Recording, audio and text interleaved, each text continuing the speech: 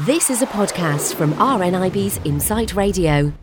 The charity RNIB have produced a guide to employing someone with sight loss for employers who may have misconceptions about hiring someone who is blind or partially sighted.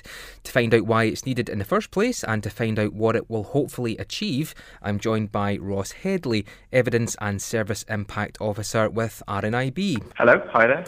Now Ross, it's 2016. Shouldn't employers be progressive enough to not need a guide like this? Well, it's a good question, and the background to this is that unfortunately the proportion of registered blind and partially sighted people in employment has decreased.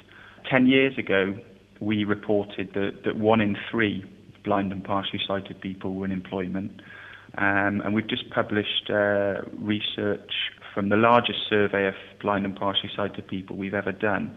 And unfortunately, that's now gone down to 1 in 4 blind and partially sighted people, registered blind and partially sighted people that are in employment. And you know, we know that work has a bearing not just on finances and security, but also on well-being and self-worth and confidence. And you know, the evidence suggests that the majority of employers don't have a particularly positive attitude to employing blind and partially sighted people. And I expect that this is largely due to misconceptions and myths. You know, we understand that employers might have concerns about taking on someone with sight loss, or about an existing employee who's losing their sight. And as you said in your introduction, this guide sets out to bust some of those myths and misconceptions. Why do you actually think that these misconceptions and myths are still out there? We've obviously got more to do in terms of getting the message out there, and that's what we're trying to do with this guide. And some of the sort of messages that we're trying to get out there are that you know, blind and partially sighted people can do almost any job.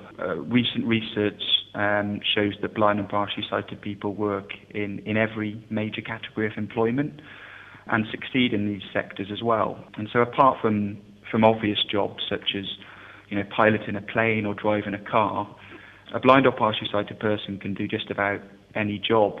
There are blind and partially sighted nurses, secretaries, car mechanics, scientists, stockbrokers, MPs, journalists. And what we're trying to do is kind of get that message out there. We want employers to understand that, you know, advances in technology mean that blind and partially sighted people can use computers and screen reading software, which converts text to speech, or screen magnification software, which enlarges the image on the screen, allows blind and partially sighted people to do this. And also, employers don't need to pay for everything. Financial help is available from the government through the Access to Work scheme. Is that, do you think, a major issue or something that would maybe concern employers unnecessarily? The cost of employing someone who's blind or partially sighted, or indeed anyone with a disability? Do you think that maybe sits in the back of their mind somewhere? I think that the main things that would probably be on an employer's mind are firstly, you know, whether the person has the ability to do the job.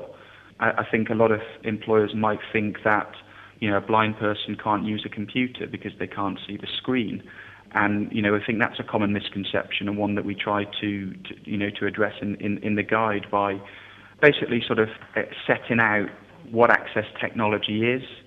And like you say, you know, cost is also a factor as well. You know, employers probably think that, you know, if they are aware of this equipment, that they're going to have to pay a lot of money for it. And there's also the other misconceptions. Employers may think that blind and partially sighted people might take a lot of sick days, for example. But, I mean, blindness isn't an illness, and there's actually evidence to show disabled employees take less than average sick leave, and they also have longer tenures, so they actually stay with an employer for longer as well. I have heard that before, Ross, and read those kind of statistics, and that basically if you're hiring someone with a disability, the stats say that you're getting a more efficient employee. Yeah, that's right.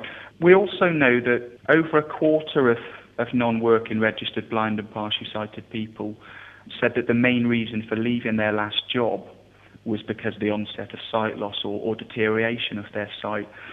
We really want to make the case that it doesn't have to be like this. You know, if you've got an employee who has worked for a number of years for you and they start to lose their sight, you're losing all of the skills, the knowledge, the networks, the relationship that they've built up over time.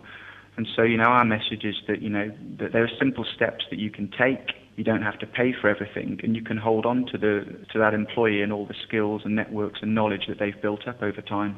That's such a great point, actually, Ross, because if you have, as an employer, got a long-serving employee, they will have so many skills and years of experience, and to lose someone because of an eye condition, it wouldn't make any sense.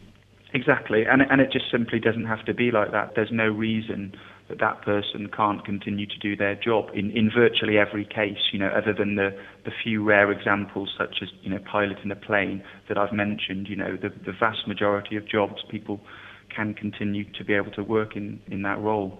Do you think facts and statistics and a guide like this for employers makes it easier for businesses to understand the benefits of employing certain groups? So in that sense, that's why something like this is really beneficial.